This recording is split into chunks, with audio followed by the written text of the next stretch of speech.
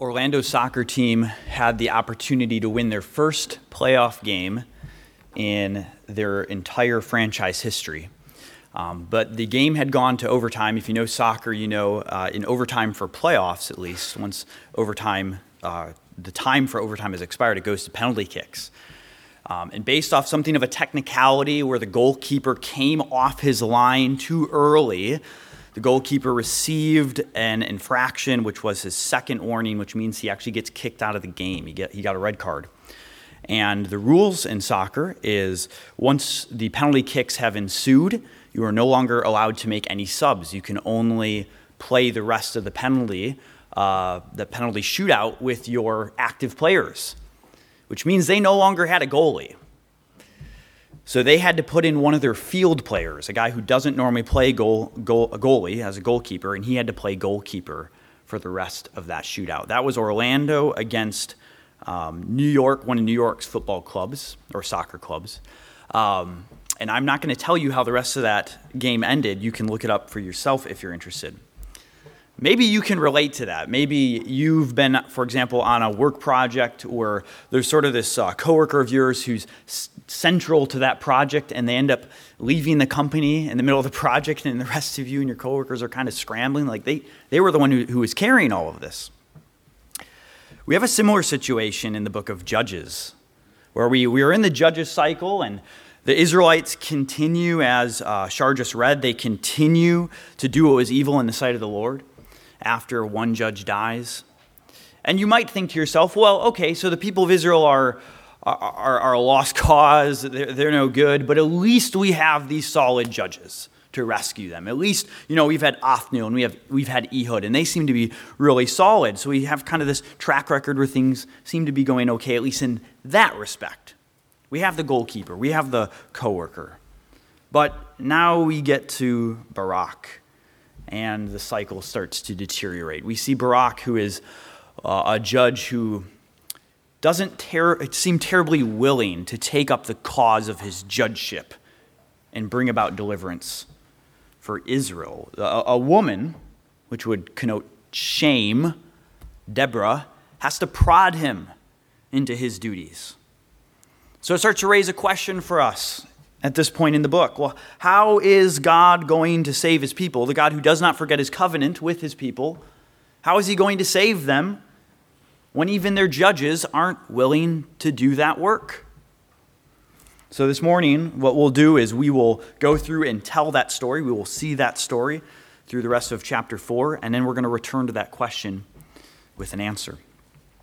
As Shar has already read for us those first 3 verses, we see the people again rebel and find themselves in oppression. And it's notable that it's called cruel oppression in this passage. That this King Jabin oppressed them cruelly for 20 years.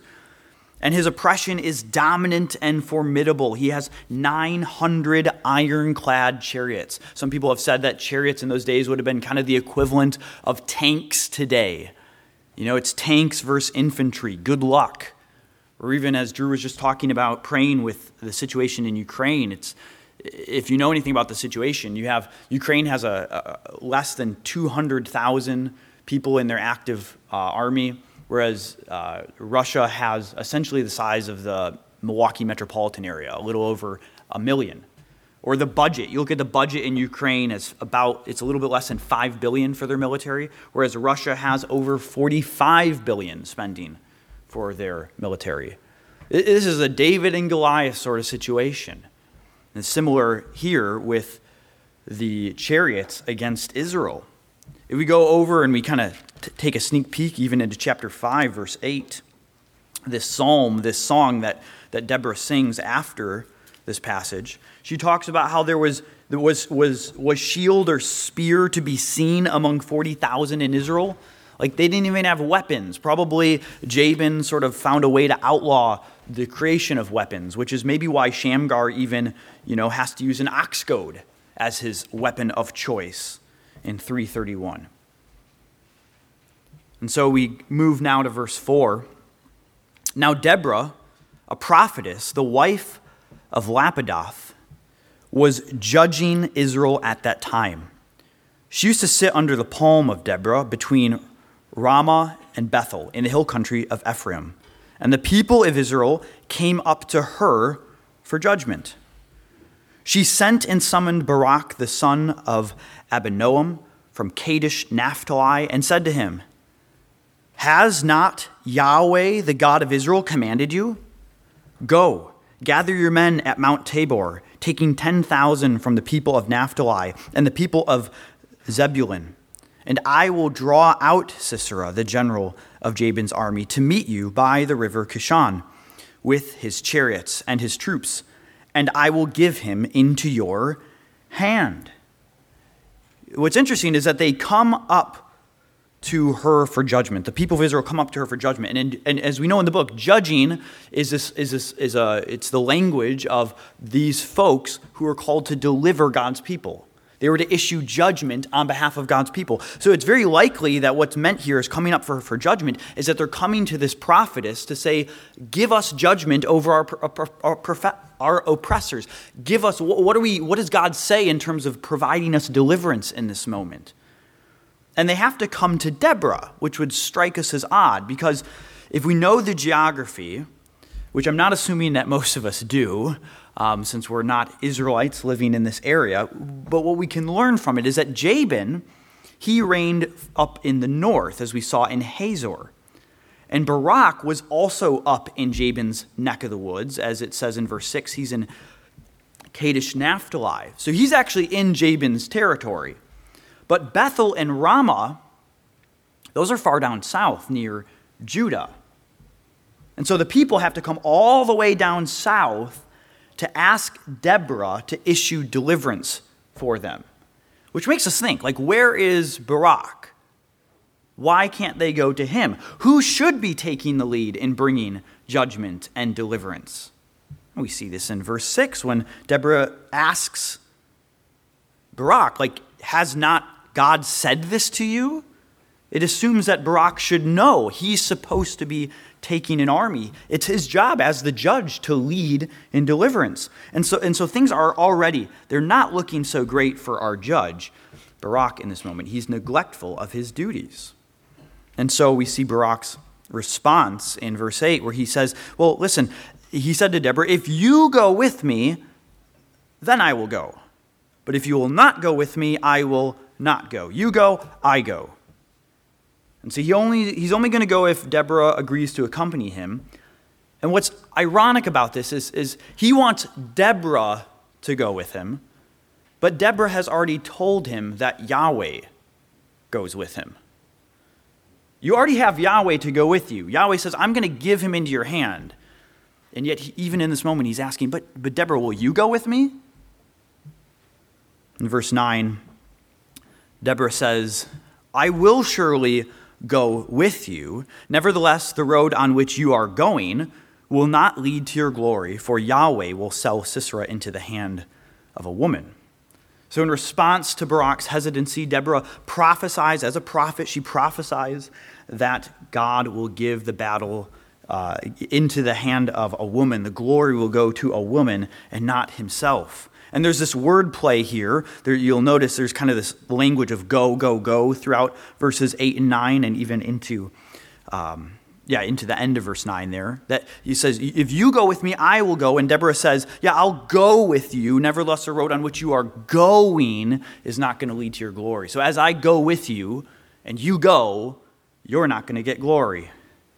And we should know, in our context today, sort of post-feminism, we would not necessarily, we want to stress sort of the equality of people and the equality of everyone of different genders. It may not immediately strike us what's sort of involved here culturally. That for a woman, for God to hand over Sisera to a woman would imply great shame to Barak. So look over at chapter 9,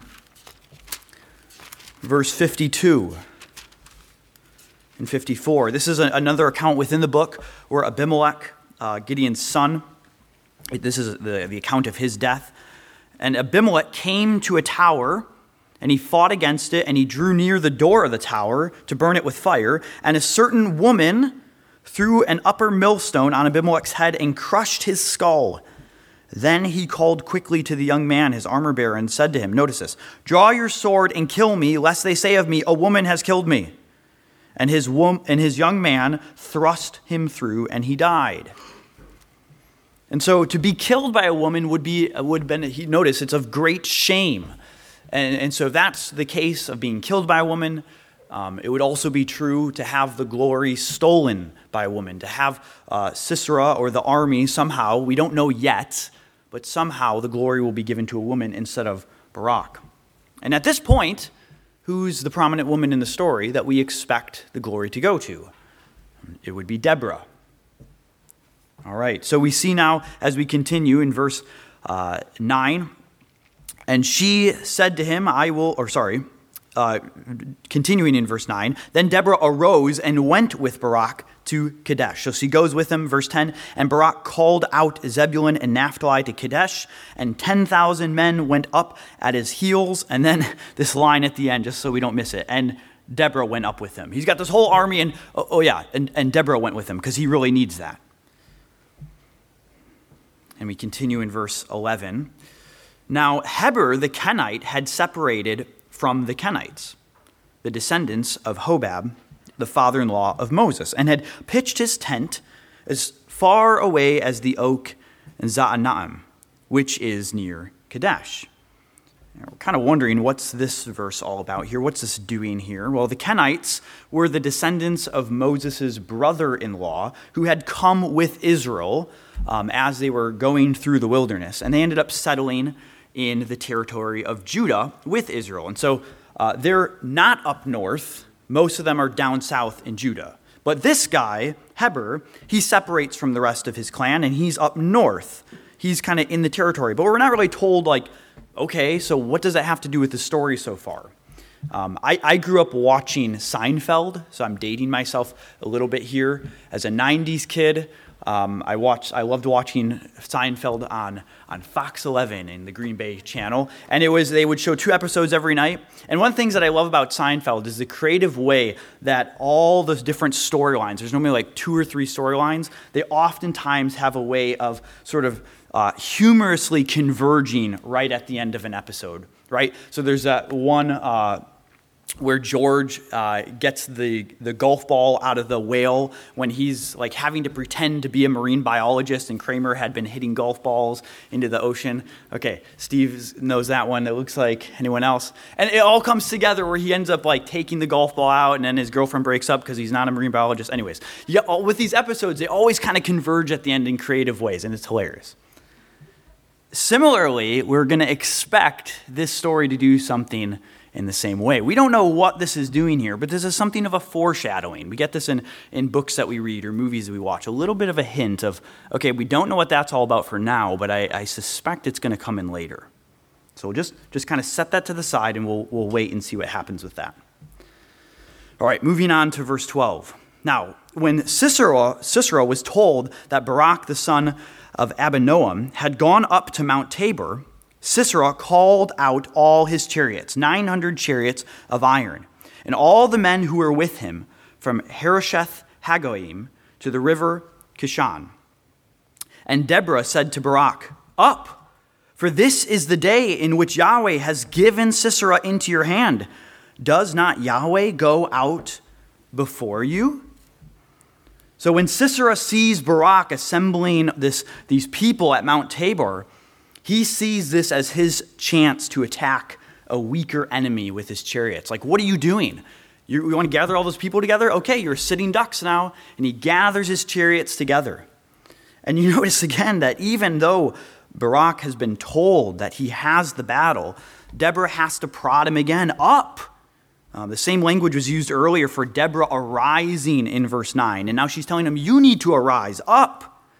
The Lord has given him into your hand. What are you waiting for? And so we continue now to the battle. So Barak went down from Mount Tabor with 10,000 men following him.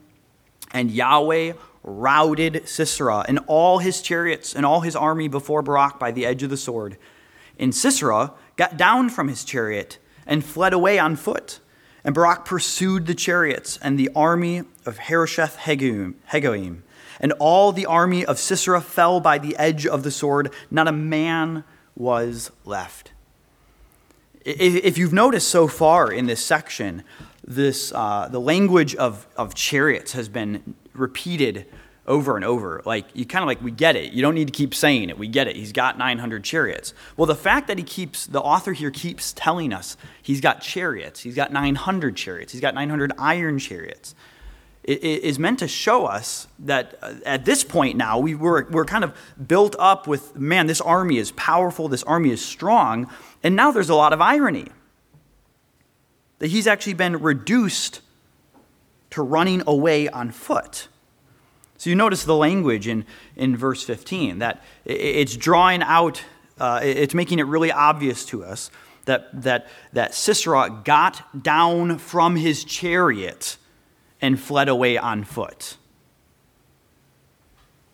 And all this is clearly then God's doing. Barak's army is inferior to these chariots, and so humanly speaking, he really has no chance of winning this battle. So how in the world do they win?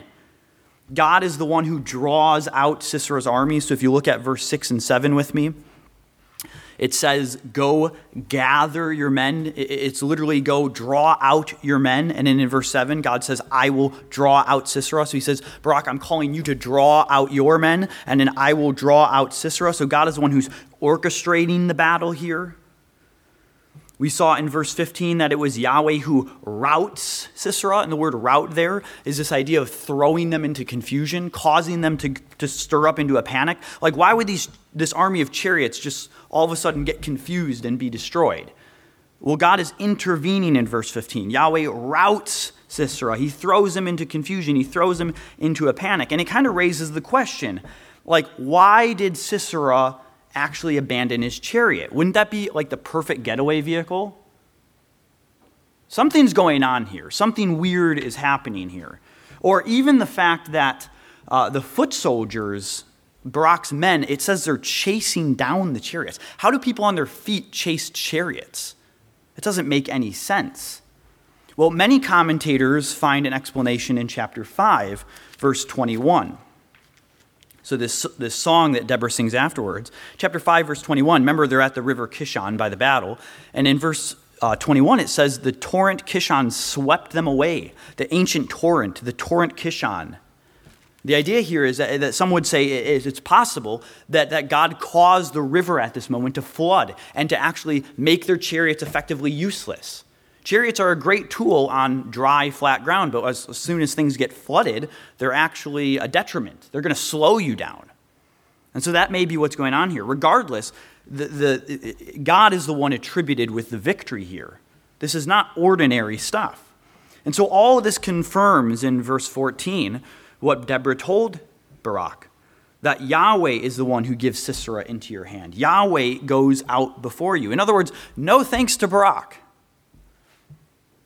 And now, we continue in verse 17. But Sisera fled away on foot, as we saw, and she goes to the tent of Jael, the wife of Heber the Kenite. And now we get our Seinfeld moment. Heber the Kenite. So that's tying back in here. And it says that there was peace between Jabin and the king of Hazor, the house of Heber and the house of Heber the Kenite. So there's peace between Jabin, this king, and then so Sisera, his general, so to say, and there's peace between him and Jael's husband. And Jael came out to meet Sisera and said to him, turn aside, my lord, turn aside to me, don't be afraid. So Sisera turns aside to her into the tent, and she covered him with a rug, and he said to her, please give me a little water to drink, for I am thirsty. So she opened a skin of milk and gave him a drink and covered him. And he said to her, stand at the opening of the tent, and if any man comes and asks you, is anyone here? Say no. Say no one is here. Okay, so there's peace between Jabin and Heber. And so this means that this would seem to be a very safe place for him to find refuge as he's running away from the battle, of course. These are his allies. The other thing is, as readers, we're not viewing this Heber guy so well, are we? That he was, these Kenites, they're most of them settled near Judah. They would have been friends with Israel. And yet this guy has peace with their oppressor. He's basically a traitor, in other words. So when we come across Jael, the wife of Heber the Kenite, our expectations are that, he's finding refuge. This is the traitor's family. We're not really expecting anything good to come from him or his family here. And so Jabin welcomes him in, and she lowers his guard. She says, she comes out to him, okay? He doesn't knock on her door. She comes out to him. Come on in here. Turn aside, my Lord. Don't be afraid. When he asks for water, she gives him milk. She covers him, makes him nice and comfortable, and he falls asleep. And then we get the slow motion action. Everything in the narrative has moved pretty quickly. And notice how much we get the sense of it slowing down by the fact that the details are described much more slowly and in much more detail. But Jael, the wife of Heber, took a tent peg and took a hammer in her hand. Then she went softly to him and drove the peg into his temple until it went down into the ground while he was lying fast asleep from weariness. So he died. I love that. Every time I read that little line, it's like, no kidding. That's normally what happens if someone does that to you. So she kills him. It's the unexpected. She's killed not by Barak in battle, which would have been his glory, but she's killed by a bystander, a woman no less. The shame that would have been implied, remember. And someone from a house that we kind of thought, this is a traitor. She effectively fulfills Deborah's prophecy that Yahweh, in verse 9, will sell Sisera into the hand of a woman. And we find out it wasn't Deborah, but it was Jael. And so then we get the height of the irony comes in verse 22, where we get sort of this comical scene. And behold, as Barak was pursuing Sisera. So Sisera's already dead, and Barak's still chasing him. I got to get this guy, I got to hunt him down. It's you don't have to hunt him down, he's dead. But Barak doesn't know that, he's still chasing him. And Jael went out to meet him as well. So she goes out to meet him as well, and she said to him, come in. The same kind of thing that we saw with Sisera. I'm gonna show you the man whom you are seeking. And so Barak is chasing, and he enters, and you kind of expect Barak, maybe he's thinking, Jael, watch out, this guy's dangerous. Stand behind me. Puts her behind his back, and he's got his sword drawn, or maybe whatever he's using for his weapon. And what does he find? Rather than needing to protect Jael, he goes into her tent, and there lay Sisera dead, with the tent peg in his temple. It makes me think of... If you're ever, guys here, if you ever get a pickle jar and you're trying to open that pickle jar and it's stuck, and say what happens, you hand it to your wife, or there's a lady who says, hey, let me try that. And boop, I loosened that, right? I loosened it for you, right? It's because there's this kind of humiliation of hey, I couldn't get that pickle jar open, and then my wife comes by and boop, right there. This is the pickle jar situation. He's chasing. And Jael, she puts the nail in the coffin, so to say. Pun intended. And so what do we get in verse 23? So on that day, God subdued Jabin, the king of Canaan, before the people of Israel. And the hand of the people of Israel pressed harder and harder against Jabin, the king of Canaan, until they destroyed Jabin, the king of Canaan. So this leads to the downfall of Jabin and his oppressive regime. And so God's people were delivered, but there's this resounding message throughout the passage. The irony communicates, no thanks to Barak. Now, imagine that we're sitting down with Barak for an interview later on. Imagine someone's sitting down to interview him, and it's this person who says, I was Googling you, Barak, and I found there were some reports that say that you defeated Sisera's army. And he goes, well, about that. Hey, no need to be honest. As one of God's appointed judges, I assume that you took the lead in assembling an army to throw off those oppressors. Not exactly. You see, there was this prophet lady that she kind of had to rebuke me precisely because I wasn't doing that. You mean Deborah? Yeah, Deborah. Wait, isn't she way down south? Yeah, exactly. I guess you could say that people were feeling kind of desperate since I hadn't really done anything. Okay, I see. That's interesting. Well, anyways, once Deborah told you to get together an army, though, you pretty well manhandled Sisera at that point, right? Well, no, our army really didn't stand much of a chance. You see, Sisera had 900 ironclad chariots. Well, how on earth did you manage to defeat him then? You see, that's what I was trying to tell you earlier. I mean, I guess you could say that I defeated Sisera, but it was really just God. He put them into a panic, and he made their chariots essentially useless. And so Sisera ended up, running away on foot, actually. Oh, okay, well, but you probably then, I'm assuming you chased him down, and you at least got to finish him off, right? Well, no, you see, there was this lady. Right, Deborah, right, you mentioned her. No, a different lady. Wait, you were shown up by 2 women? Well, if you want to put it that way, I guess. Okay, so there's this other lady. What happens with her? How on earth does she manage to kill Sisera? Isn't he like an elite warrior? Wouldn't you have to be battle-tested? Well, she got him to take a nap, and then she killed him while he's sleeping. That's it? Yeah. So, you see, like I was saying, it's technically true that I defeated Sisera's army, but I really didn't do much. You see, the message that's assumed throughout the passage finally gets stated in explicit terms at the end. Unsurprisingly, we get to 23, and what does it say? So on that day, not Barak subdued, but God subdued. Barak's inability, his unwillingness, is a foil for the fact that God is the one who gets the glory at the end of the day. All of this shows the clear message that salvation belongs to God. And so as Deborah had told him, it's God who goes out before Barak. It's God who gives Sisera into his hands. It's God who draws out Sisera's army in battle. It's God who throws them into a panic. And in the end, it's not Barak who gets the glory over Sisera, but God, through comedy and irony, orchestrates Sisera's defeat through this woman bystander.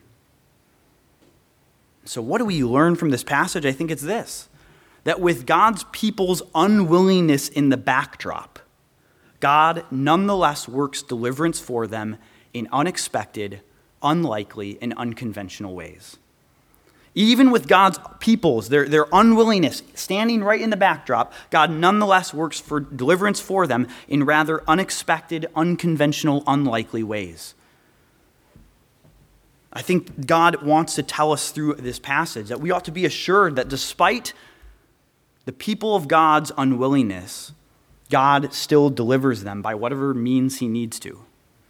Despite the people's unwillingness, God nonetheless delivers them by whatever means he needs to. That he works deliverance for his people despite his people. And of course, the deliverance in the book of Judges, as we've noted, is meant to anticipate the greater kingdom deliverance that comes in Christ. That the oppression here on account of the curses of the covenant are curses that Christ deals for us. And so the deliverance here is anticipating what Christ will do. And so as we respond to this message, first of all, the message of this passage is an implied rebuke to any of the unwillingness found in the people of God. Barak, he doesn't want to get on board with God's plan of deliverance, even when it means deliverance from his own oppression. Isn't that true of us? That we don't want to get on board with God's plan of redemption, even when it's redemption from the own mire and ickiness and slavery of our own sin. It's something that's good that's offered to us, to be freed from Sisera, to be freed from Jabin's army, and we still don't want to do it. And we're more like Barak than we probably want to admit. So we recognize this unwillingness in ourselves. And when we recognize that sort of unwillingness in ourselves, it means that we recognize our utter dependence on God. We are desperate for God. We were talking about this in the sonship class, that even as using the example of parenting, that our kids need to know that we are the biggest sinners who desperately need Jesus. When we understand our own unwillingness, when we're honest with our own hearts, God is saving us despite ourselves. He's saving us from our own sin, even though we like our sin. It shows how desperate we are. As Romans 5 says, that God saves us even while we were his enemies. That while we were his enemies, Christ died for us. That God saves you despite you, even when you weren't looking for it. This also shows us that the glory for salvation goes to God alone. We don't get to brag, lest anyone should boast, as Paul says. We're not saved by our works, we're saved by Christ's works. And the glory goes to God alone, since he is the author of salvation, not us. The story is not going to be written for our glory, so let's stop living like it is. Personal ambition has no place in the kingdom of God. We become lesser and he becomes greater, as John the Baptist said. In addition, in the midst of this mess that we make of things, I think a passage like this teaches us that we can be assured that God's plans are not stopped. That even when Barak is unwilling, God nonetheless saves by whatever means necessary. And so even as we continue as believers to stumble our way through this life, we continue to sin, we continue to have these moments of unwillingness, we can be assured that God will bring us to the end despite ourselves. He will cause us to persevere. He will preserve us, not because somehow we have it within us. He will preserve us despite ourselves, despite the fact that we lack what is needed. And lastly, I think we can have confidence in this God then, because we know he always works his plan of redemption, even through unconventional ways. As we think about the mission of the church, we have confidence that God will accomplish that mission, because even as Siobhan was saying, it's not first and foremost our mission, it's first and foremost his mission. And because it's his mission, he will not be stopped in carrying it out. He will work his plan of redemption across this globe. And that's a God worth living for. You want to waste your life, live for anything other than God. You want to save your life, as Jesus says, you lose it for God. Because that's where life is truly found. That's a God worth living for. That's a God worth serving, because his plans are sure. Nothing will be wasted and nothing will be thwarted. And this God who works deliverance in unexpected ways, imagine how the recipients of this book, the original recipients, would have heard this. They're kind of around, the time of David. Well, what do we know about David? As a book like this is anticipating, we need a greater judge. We need a greater king. This was a time in which there was no king in the land. And now we hold up David. Well, what is David? In many ways, David is that unexpected king. He's that unexpected deliverance. You remember when Samuel goes to Jesse and God says, I'm going to show you the king?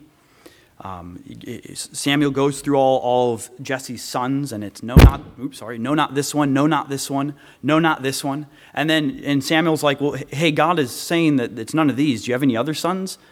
Oh yeah, I didn't even think to bring in David. He's out in the field, right? He's the unexpected one, and yet he's the one who gets anointed as king. That's in 1 Samuel 16. One chapter later, 1 Samuel 17, what do we do? What do we see? We see David fighting Goliath. As everyone else cowers back, just like Barak, the armies of Israel are cowering against Goliath. We get this boy who fights and wins an unexpected victory. And of course, David is only a small glimmer of the way that God will save, ultimately, in unconventional and unexpected ways through Jesus. Jesus is the one who comes to us, not as we expect, not in the glamorous way, but he is born among animals and he's laid in a manger. He's a mere carpenter's son. That would have been like the equivalent of a construction worker. He's a blue-collar dude. What does his disciples say when they hear about him? Can anything good come out of Nazareth? He's from Nazareth. And in the nature of his death, as Paul says in 1 Corinthians 1, that it was foolishness. The idea that the God incarnate would die on a cross, would be killed, that offends our sensibilities. We want a God who's powerful. We want a God who takes charge. We want strong leaders. And we have a God who comes to us and demonstrates that he saves by weakness. He thereby, notice what Paul says. He says that he puts to shame the wise and the strong by dying on the cross. Our sense of pretense, our sense of having it all together, our sense of this is the way you do it, God puts to shame by saving us through weakness, through sacrifice, through death. It's not what we expected. Revelation 5, John sees this, or he hears this vision of the Lion of Judah, the Lion, the warrior king. And then what does he see? It's not a lion, it's actually a lamb. The way that Jesus comes and saves and achieves the victory is by being a lamb. It's by sacrificing. And this is the very way that God chose to save us. God actually humbles himself to the very point of death on a cross, bearing our sin, taking our sin upon himself. Because our sin separates us from God, our sin would make us objects of God's wrath. We deserve God's judgment, and yet God, in his grace and in his love, he sends Christ to bear that sin on our behalf and to die and to take the penalty of death for us. God saves us not through the way that we would have thought, through maybe our own efforts or a sort of us kind of mustering up our own strength. Look at the ways that every other religion in this world, the forms that it takes, where it's always what we do to sort of climb our way up to God. And yet in the gospel of Christianity, it's God coming down to us and dying on a cross. And we get a seal of this very promise of salvation in the Lord's Supper every week. This unconventional, unexpected way that God accomplished our salvation is symbolized for us in the supper. It's a radical picture, right? God become flesh, body, and blood, and dying for us. And as this passage says, be assured that God works deliverance despite you. So the Lord's Supper says, be assured, I, God, have accomplished your deliverance in Christ.